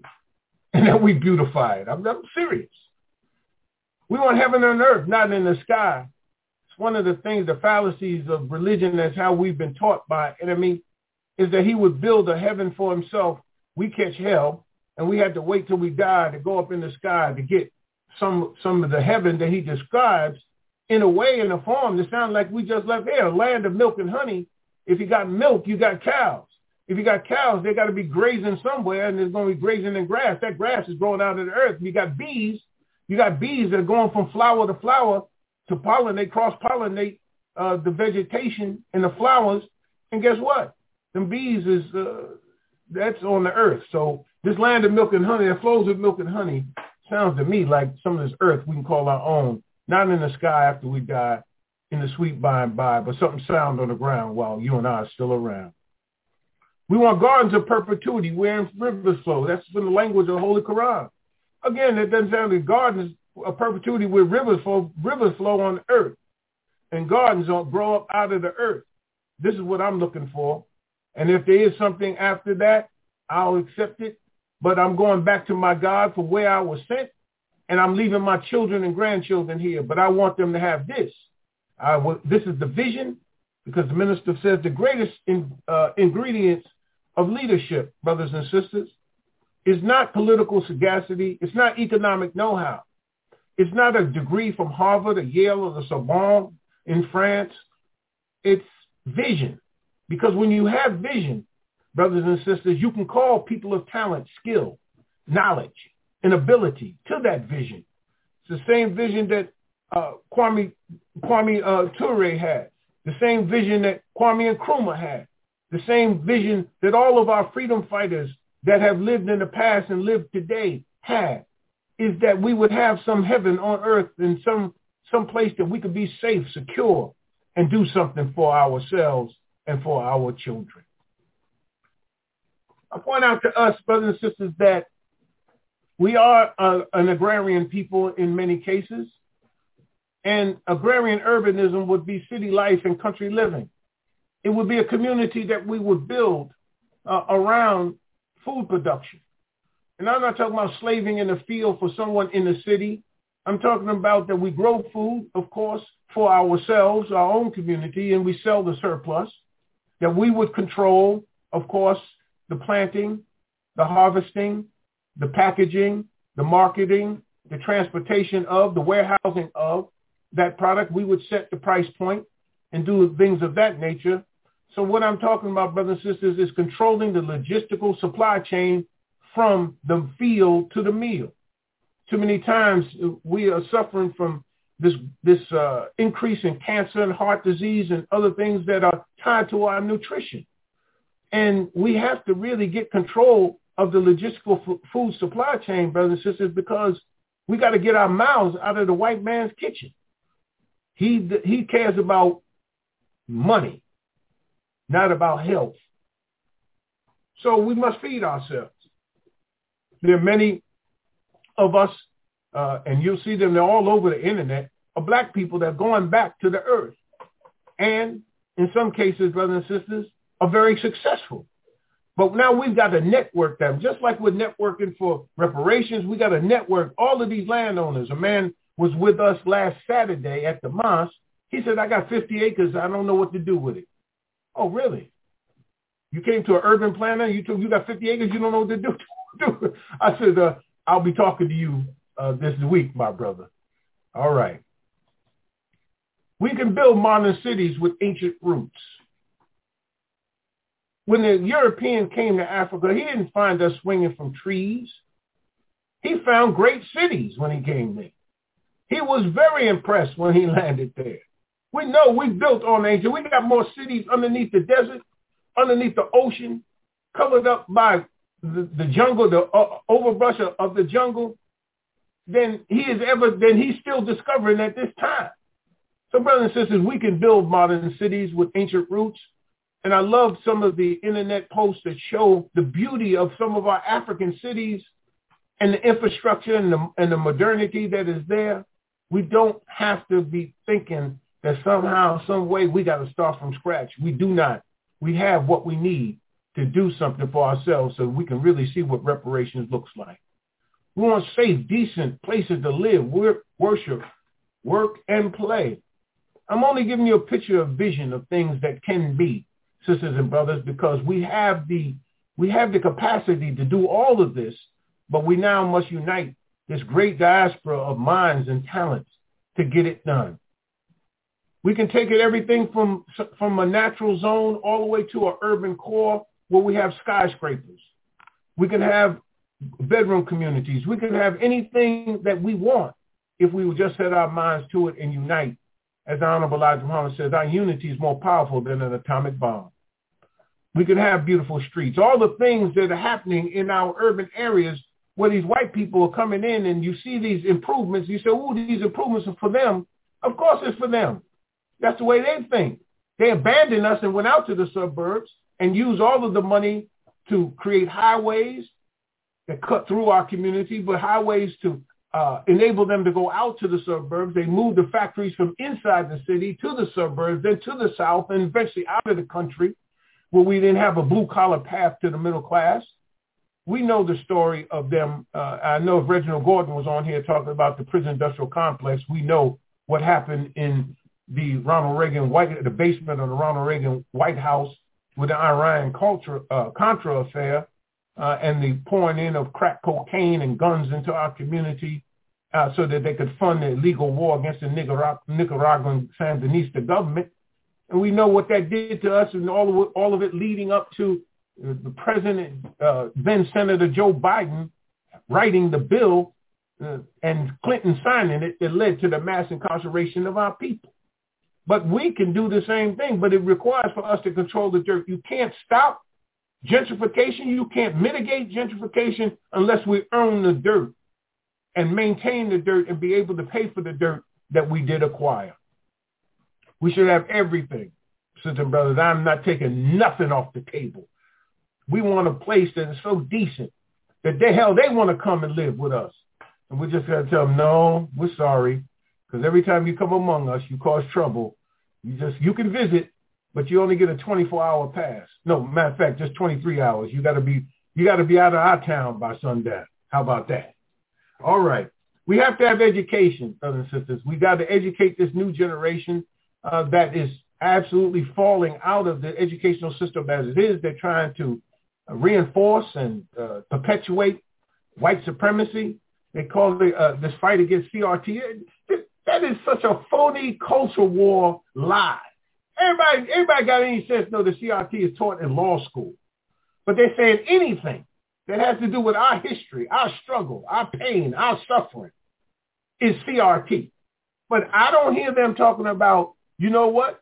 We need to stop talking about the Holocaust because it makes little Jimmy feel guilty because his great-grandparents or his grandparents knew that the Holocaust was going on, but didn't do anything about it until they got into World War II. But tell the Jewish community you're not going to talk about the Holocaust in school. Yeah. Y'all get what I'm saying, right? We need an education, brothers and sisters, that make us want to do something for self and not for others. We must have hospitals. We've got to be able to take care of our own sick and wounded. If we say we're going to participate in a revolution and we're going to be fighting a revolution, then we got to have in mind that we have to triage and take care of our wounded. We can't take ours to the people we're fighting with and say, help us, save us. And in the long term, what reparations looks like is us taking care of our own sick, giving birth to our own, making sure that our children are given birth to. Our black women are disproportionately dying in childbirth. And many of our infants are dying in that childbirth. If you think this is an accident, then, brothers and sisters, I think you need to re-examine the facts that, indeed, they were trying to stop the birth of our people. We don't need to be taking experimental vaccines. We don't need to be victims or the guinea pigs for Big Pharma in a depopulation effort. They're trying to slow our birth rate. You know, you could fit all 7 billion people. If you stood them shoulder to shoulder, you could fit all 7 billion people in Los Angeles County. Did you know that? So don't let anybody tell you that out of the 57,255,000 square miles of land on this planet, there's not enough earth for everybody. It's just not enough earth for the greedy to take care of the other 85%, 90% of the people who need some of this earth in order to sustain themselves also. That's the problem. America makes up 5%, North America makes up 5% of the world's population, but consumes literally 30% of all of its resources. That's the problem. All right. We need to be a part of the information technology, as I said before, brothers and sisters.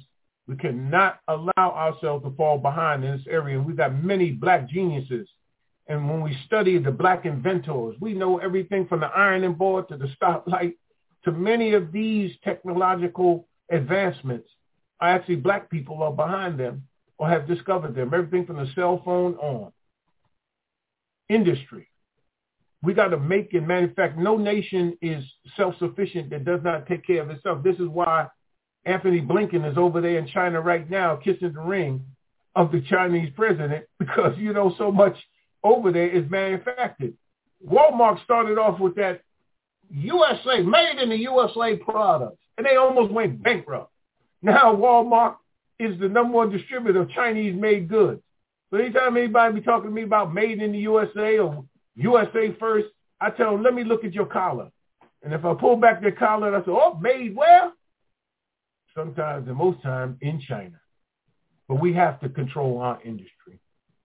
We have to have the mind of an entrepreneur. We have to think not about going to college to get a job.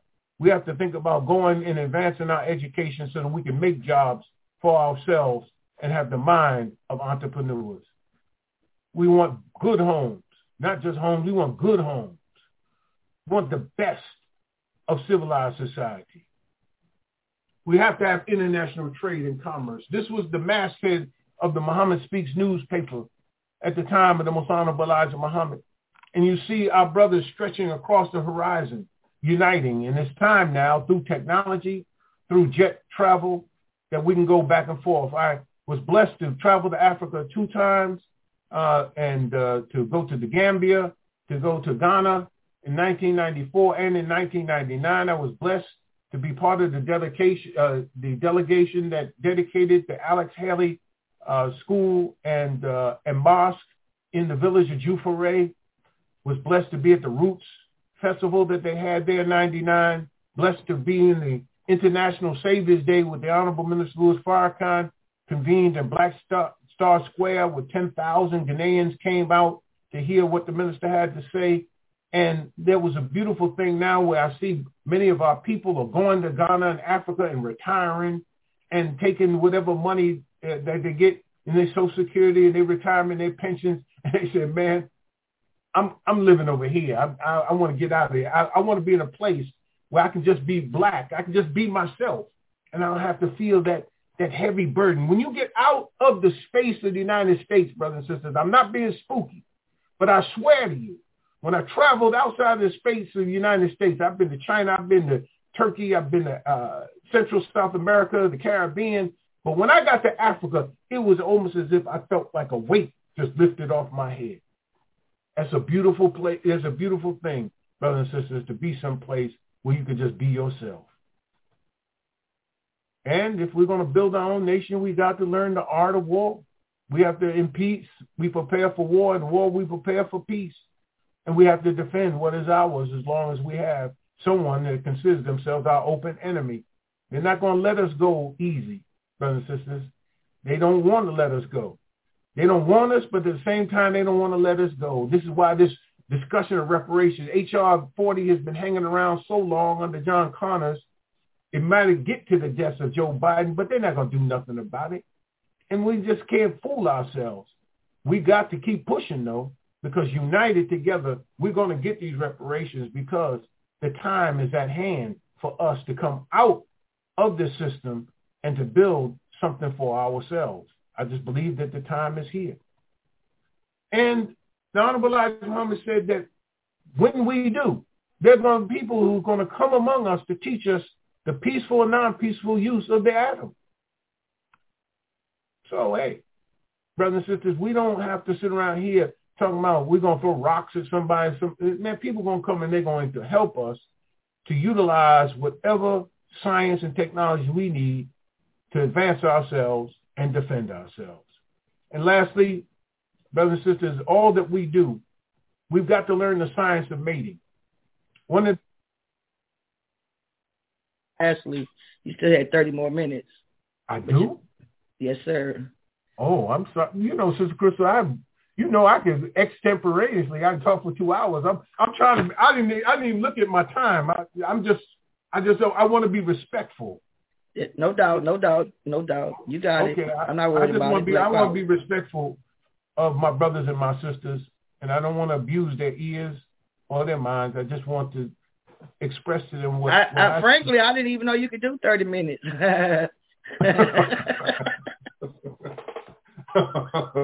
Okay. That's why we had slotted you, Baba Rudy, a few other Jay Smiles, a few of you guys for an hour, and so. But go ahead, brother. Sorry. I think one of the 3 things the Honorable Elijah Muhammad said that the white man would never teach us was the science of business, the science of warfare, and the science of chemistry or mating. They know that America, the business of America, I think it was either Calvin Coolidge or one of them said, the business of America is business. America is nothing but a corporation. It's a continuation of the charters that were given to the colonies or to the governors that represented the colonies that became states. They were either corporate charters or they were charters offered by the king, the crown, and those that were offered by Parliament. And after the 7-Year War, the French-Indian War, the colonies were asked to pay for the war, but nobody was in the Parliament representing the colonies, so the cry came out, taxation without representation is tyranny. And so these rebels decided, well, you know something, I'm going to start shooting at my own cousins. I'm going to form my own country. And they got together, and 56 white male property owners signed the Declaration of Independence. And then after they fought the war, some 39 white male property owners signed a constitution on September 17, 1787, and they didn't even want white male non-property owners to have the right to vote during the debate. So the point is, brothers and sisters, is that they didn't want us to learn the science of business. And if we had the science of business, they didn't want us to learn the science of warfare, how we would defend what it is that we built. And lastly, they know that eventually we're going to return back to the earth. What will you leave your children? You and I have to pick the right mates so that we're able to have children that will ameliorate and perpetuate the good that we have done in our lifetime. Not somebody waiting around for us to die, to collect some insurance money, or put us in some assisted living household and leave us in there and not care for us. The thing I really admire about the immigrant communities, and we know this because one of the brothers in the mosque actually does a service of picking up the remains of many in these immigrant communities so that they can do janazas or take them to the Islamic mortuaries. Many of these people die at home with their children taking care of them in the last years of their life. So we got to learn the science of mating, brothers and sisters, so that we can, give birth to gods.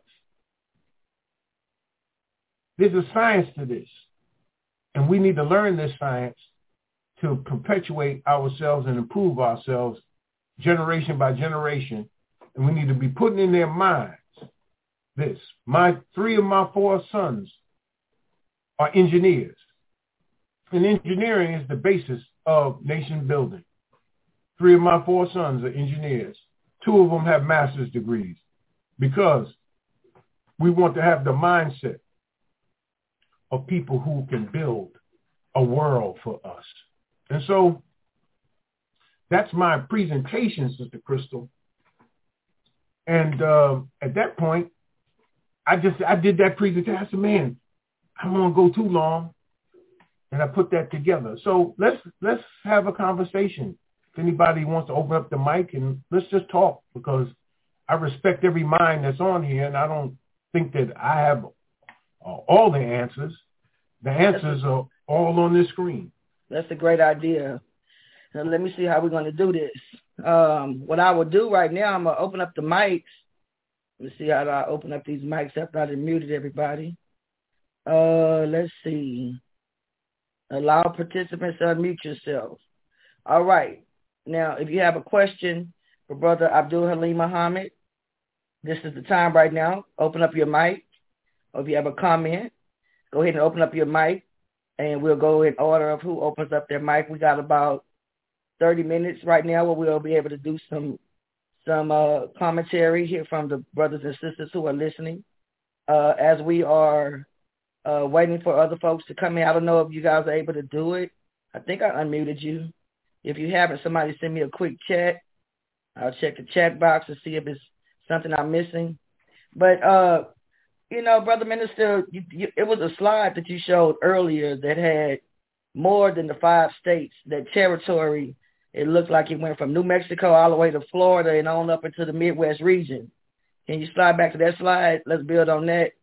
I think that requires some discussion because, I don't know why for some reason I think that people don't really see the fact that this is a very achievable demand. And there was something, I know we got the continued structure, the way it goes from one state to another, what they call it, congruent, contiguous or whatever. But yeah, that map is kind of, that's past 5 states. That's almost 3/4 of the nation. Let's talk about that. Free the land, I hear that. In other words, there are discussions that are going on as we speak in California as it relates to reparations. People are talking about a dollar amount. They're also talking about certain policies in place. But what I found very interesting was that folks were trying to, there was no conversation about territory of land, many other programs that need to be implemented. So let's just deal with this serious part right here with this land map. I wanted to give us a picture, Sister Crystal. A lot of times, we have theories or have conversations, but we don't give people an actual picture. Human beings think in pictures. So if I say, what does reparations look like? I'm trying to show us what reparations would look like for our sojourn here in America. I'm not greedy. I don't want all of it, but I want enough that's equal to the 40 acres times the 40 million of us. And I think that's like 1.6 billion or something like that, acres of land. I mean, we have to start with a minimum of 100 million acres, the Honorable Elijah Muhammad said. But in truth, dear sister, if there was to be any kind of justice, as I see it, as I've been taught, I just, as an urban planner, you sit down with people that are planning a $1 billion rail system, a $1 billion light rail system, right? It's just an idea somebody threw out there. Let's build a light rail system. And then they begin to sketch it out. And they begin to program it out. And in the end, I'm riding on that light rail train during the ribbon cutting and the inaugural trip, having worked on at least $250 million leg of it.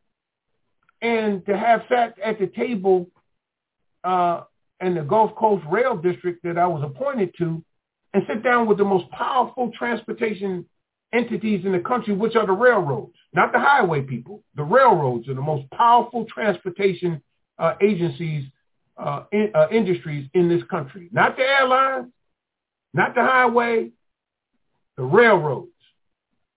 and to sit across the table with 4 railroads in this city and see the power that they wield, and then sit down and be on the planning and program committee and put together over $300 million in plans. It's, for me, I can't think inside of a box. In fact, there is no box. We're in uncharted territory right now. We've never seen anything like this. For people to be complaining about street crime and then watch the former president of the United States get indicted. And people say this is all a hoax, a witch hunt. And I'm saying to myself, but these same people are talking about arresting Pookie and Ray Ray and locking them up, and then we're watching this take place right in front of. Crime starts at the top. Like the old mafia saying, the fish rots from the head down. And we're watching a whole criminal enterprise unraveling before our very eyes, politically, economically, socially, regionally. And if this is the fall of America, and it is, and we're in the basement, when America crashes, you're not going to find black people killing themselves. And the reason why is it's impossible to kill yourself jumping out of the basement. We're in the basement right now. And if America falls, it's going to fall on us unless we get out of the way. But I wanted to give a picture of what justice really looks like for us. Some of this earth we can call our own. Our blood, sweat, and tears have earned this for our children's children's children, here or elsewhere. But whatever it is, I wanted to give you a picture. Yes, sir. Yes, sir. Now, that's a very interesting point. I wanted someone to also build upon more because we hear a lot of people, the talk in the reparations movement. I hear a lot of conversation about cities and states and the federal government and their part in paying the reparations, but we've not heard enough conversation about addressing these corporations, from the railroads to the insurance companies, the banks. There are more plaintiffs to go after. Earlier the brother mentioned about the Catholic Church. There are plenty of plaintiffs to go after. We're going to have to think outside the box. In fact, we have to think in the form like you just said. There is no box. Whatever they got, whatever they got. You got planes, trains, land. Just add it up, because all of the wealth that this nation has, they got out for the labor of our ancestors and the continual current oppression and robbing of us as we speak. So we did, again, want to open up the mic for anybody. I don't know if you're able to open up the mic. Somebody can send me a message in the chat. I don't see it. I did mute so that everyone could, I call myself unmuting. Let me see.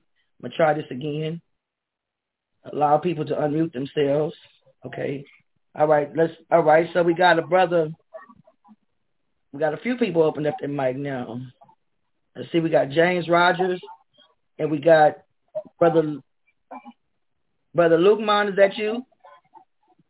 Yeah, it's me, sister. Okay. You have a comment for brother Minister. Well, I got a question because I think in the back of the final call it lists 8 states or 7 states. The Republic of New Africa, we identify 5 states as national territory. And I was looking on the map that he just put forth, and I didn't exactly catch the details that he said about it, but I know he said that he was one giving us a picture of what justice looked like. And I think he got 13 or 12 states. It's good that they're not landlocked and they are composite whole with no donut in the middle. But I want him to explain his rationale for 13 states that he got right there and the differentiation between the 8 in the final call and the 5 with the Republic of New Africa, and what is our international law theory behind these many states? Free the land.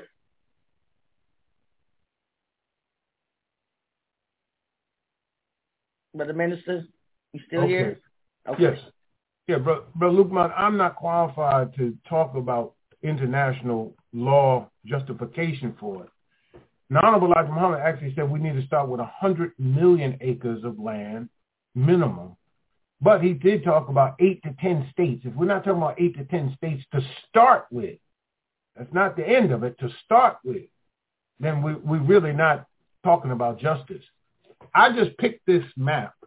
I could have picked a map that was, and I'm grateful to Allah that I had a chance to work with Brother Dr. Amari Obadeli when he was a professor at Prairie View A&M. And my son was going to school there at the time, and he was very helpful in bringing myself and others to that campus to come in to speak to the students and to raise their consciousness. This was just a map that I saw on the internet, to be honest with you. And what I wanted to do was just simply give us a picture of it. Whether it's 5, 8, 10, or these 13 states, well, America started with 13 states, 13 colonies. I don't know why we can't start with, I don't know why we can't start with 13 ourselves. And being that we're having a Juneteenth reparations teaching, I think it's on time because it was Texas, and I love to hear Professor James Smalls as he kind of talks about Juneteenth. You know, Granger coming to Galveston saying, yeah, okay, y'all free, but you know how you free? You're free to go, and now you got to be employees. You're no longer slaves. You can be employees. Go back to the same plantation you just came from, and the man that worked you for free can now set your labor at 10 cents a day. I mean, come on. But anyway, we got you. What I get from you is that they say that you never start the negotiation at your minimum. You started at beyond what you want to get. And if we start at 13, I think we ought to end up with a quite pretty piece of slice of cheese. Well, if we start the negotiation at 13, huh? We also need to add, brothers and sisters, because this is what this brings into mind. You know, we are going to, as we are building and politicizing the masses and getting more people on board, you know, we're going to have to come back to the table and to the drawing board on what our demands are. You know, in 68, when the first Republic of Africa, we should think about this. They said 5 states. These people have created even more atrocities since then with the crack cocaine, with the poison of our food, the LGBTQ, the COVID, the excessive police violence. I mean, it's not like our numbers, our demands are going to go down. They're adding punitives on top of punitives on top of punitives on the things that they're doing to us. So, you know, when we do have this plebiscite, I don't think we should put any limits on anything. You know, and we operate and negotiate from a point of strength. You know, we have the numbers. We just have to convince ourselves that we can do it. Convince our own selves that this is what we deserve. That's what's owed to us. In actuality, this whole map is ours. In actuality, this entire map is ours. Can't disagree with that, sister. The other thing I want to say when we're talking about land and reparations, and quite correct. Can you cut your video on? No, I can't cut the video on right now. I'm not in. All right. Go ahead, brother. Go ahead, I brother. want to do that. Go ahead. I think that the plebiscite should go hand in hand with reparations. And I think Amari said that one is not valid without the other. But in saying that, the reverse migration, it's kind of like going on right now. Blacks coming from the north and the west, and he's coming back to the Black Belt South. But I think we need to make a concerted effort to get back to the South, to the national territory and the states in the South, because we maximize our numerical power when we get people back. When we're scattered out across the country, we divide it, we're weak, we lose our organizational power and our numerical power, our numbers, and we scattered out. And a brother spoke earlier about us being a permanent minority.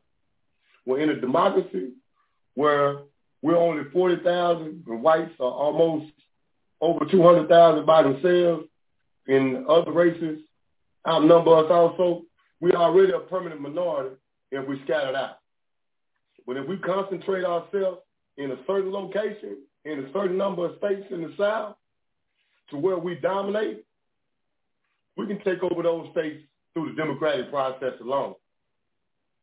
You know what I'm saying? So I believe that a national black bloc voting strategy focusing on getting black folks to migrate back to the South and gaining dominance over those states and declaring it a black sanctuary and getting the consent on the plebiscite and all that stuff, all that should work hand in hand and together when we're talking about land and reparations. Because the more stronger we are, the greater our demand for reparations. And if we don't maximize our numerical power by concentrating our numbers in a certain location and dominating that area, and I'm going to take, for example, Louisiana, or you can take Alabama. It's close to it's over 30% black. If you got where you go in Texas or Tennessee or one of the other states that's above that, and they only got something like 18 or less percentage of blacks, they can never do anything without relying on allies and other races. So if we can entice, assist, and aid those people in those states with highly low numbers to migrate to those states that got a high percentage of black population, so we can put them over the 51% mark, we can dominate those key states and through the whole entire government apparatus, the legislature, the governor, the counties, the cities, you dig? And then we can declare them a black sanctuary and independent. And I think that's the best strategy if our numbers gonna ever count for anything. And as long as we scattered out, let me give you an example, like the Electoral College. No president try to get the Electoral College to vote in a state that he know he can't win. He don't even go campaign in that state. He only go in the states that are potential swing states and states where he know he need to hold on to his vote. So same thing with us. We're looking at these states with predominantly black, and we're looking at these black large cities that are outside the South, such as Baltimore, Washington, D.C., Detroit. But the other areas, brothers need to migrate to the South. And we can't just ask them to pick up and leave. We got to get them incentives. We got to give them living support, quality of life support, and just like Homestead and done when they did the white folks coming and settling in America. And we have to do that in an organized, collective manner to maximize our voting power, our organizational strength, and our intellectual know-how. You know, that's, and then when we get ready to do a plebiscite, people will be ready to buy into what we got going because they see that this shit is real. You know what I'm saying? People don't tend to buy in something until they see the gravy train rolling or the bandwagon, and then they jump on the bandwagon once they see it's moving, huh? Right now, yeah, reparations done taken on and going kind of mainstream, but giving up their allegiance to the United States or separate from white folks, that's not a mainstream idea. You know what I'm saying? Integration is still the mainstream idea in the group policy that dominates the black community. And it may, if we don't be careful, dominate the outcome of the reparation package that we get. And me myself, I don't think that's gonna be good for the black nationalists. People who believe that land is the number one criteria or the number one priority on any reparations list. Before we even go to talking about cash, we need to be talking about land. And like Black Power, just 1 second, Brother Luqman. So we're going to go ahead and give our brother Minister Abdul Halim Muhammad a moment to go ahead and close on out. And Brother Luqman, you'll have a couple of moments after that before we bring Brother Jay Morrison up. Brother Abdul Halim, your final words? I thank brother for what he was saying, because in essence, it is a summary of what the Honorable Minister Louis Farrakhan has said that we need to do. Before Sister Minister Dr. Ava Muhammad passed away, returned to Allah, and before COVID, she was conducting a series of separation town hall meetings. And it's called Project Separation, just as Brother Lukman was talking about, and to lead to a plebiscite. There's a book called The Negotiation, but literally we had a plebiscite, according to the author who wrote the book, whether we decide whether we're going to stay or go. And it's going to come to that, brothers and sisters. Those of us who have been struggling in these trenches, this country is unraveling before your eyes. And we're going to have to build the infrastructure to care for ourselves as this thing is unraveling. And it's very important for us to have a goal in mind, an objective in mind, and take up the task necessary to achieve the objective and the goal. The goal has to be independent living. Not out of hate for anybody, just for our own self-preservation, which is the first law of nature. And if you don't want us, you don't want to give us freedom, you don't want to give us justice because it's not in your nature to give it to us, we have to give it to ourselves, Mr. Farrakhan told me.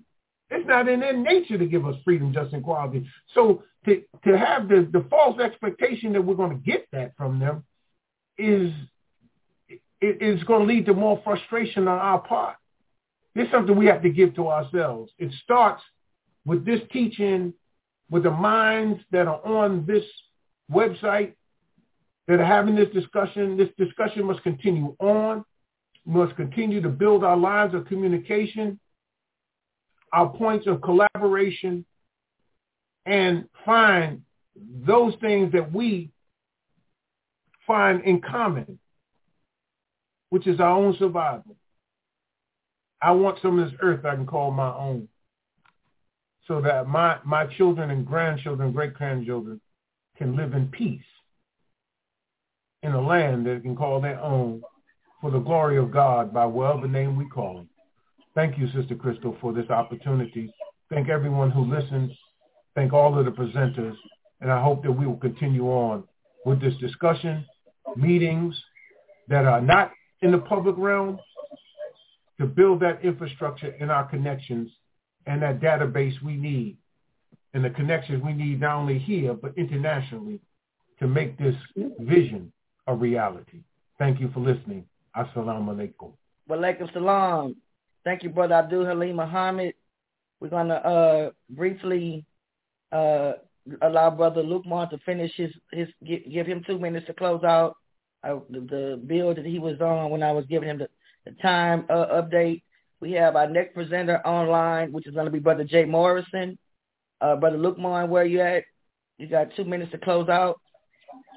Black Power. Black Power. Free the land. Free the land. The resettlement campaign, Back to the South, that's crucial to our liberation strategy. And doing, I'm dealing with, I'm right here in North Charleston, South Carolina, and I'm seeing the gentrification and the white takeover. A lot of wealth being built, a lot of things being established and taking place, and black folks are not in on the ground floor, and we're not getting a piece of the cheese and none of the pie. And we're seeing a lot of beautiful stuff go up right around us while we're living in ghettos and just, bad quality of life. And I'm saying that to say that the land theft that's going on, the heirs property and whatnot, we got to organize. And I've seen that we have a lot of blueprints already been put out there. The master plan by Sanford Williams and the other elders and ancestors to put out plans. The race got to be organized. We have to organize the race. And that means public assemblies like Tocqueville Obama had in every city, providing the black agenda, one cohesive black agenda for the entire nation. I got about 10 different groups got a black agenda. So what is the real black agenda?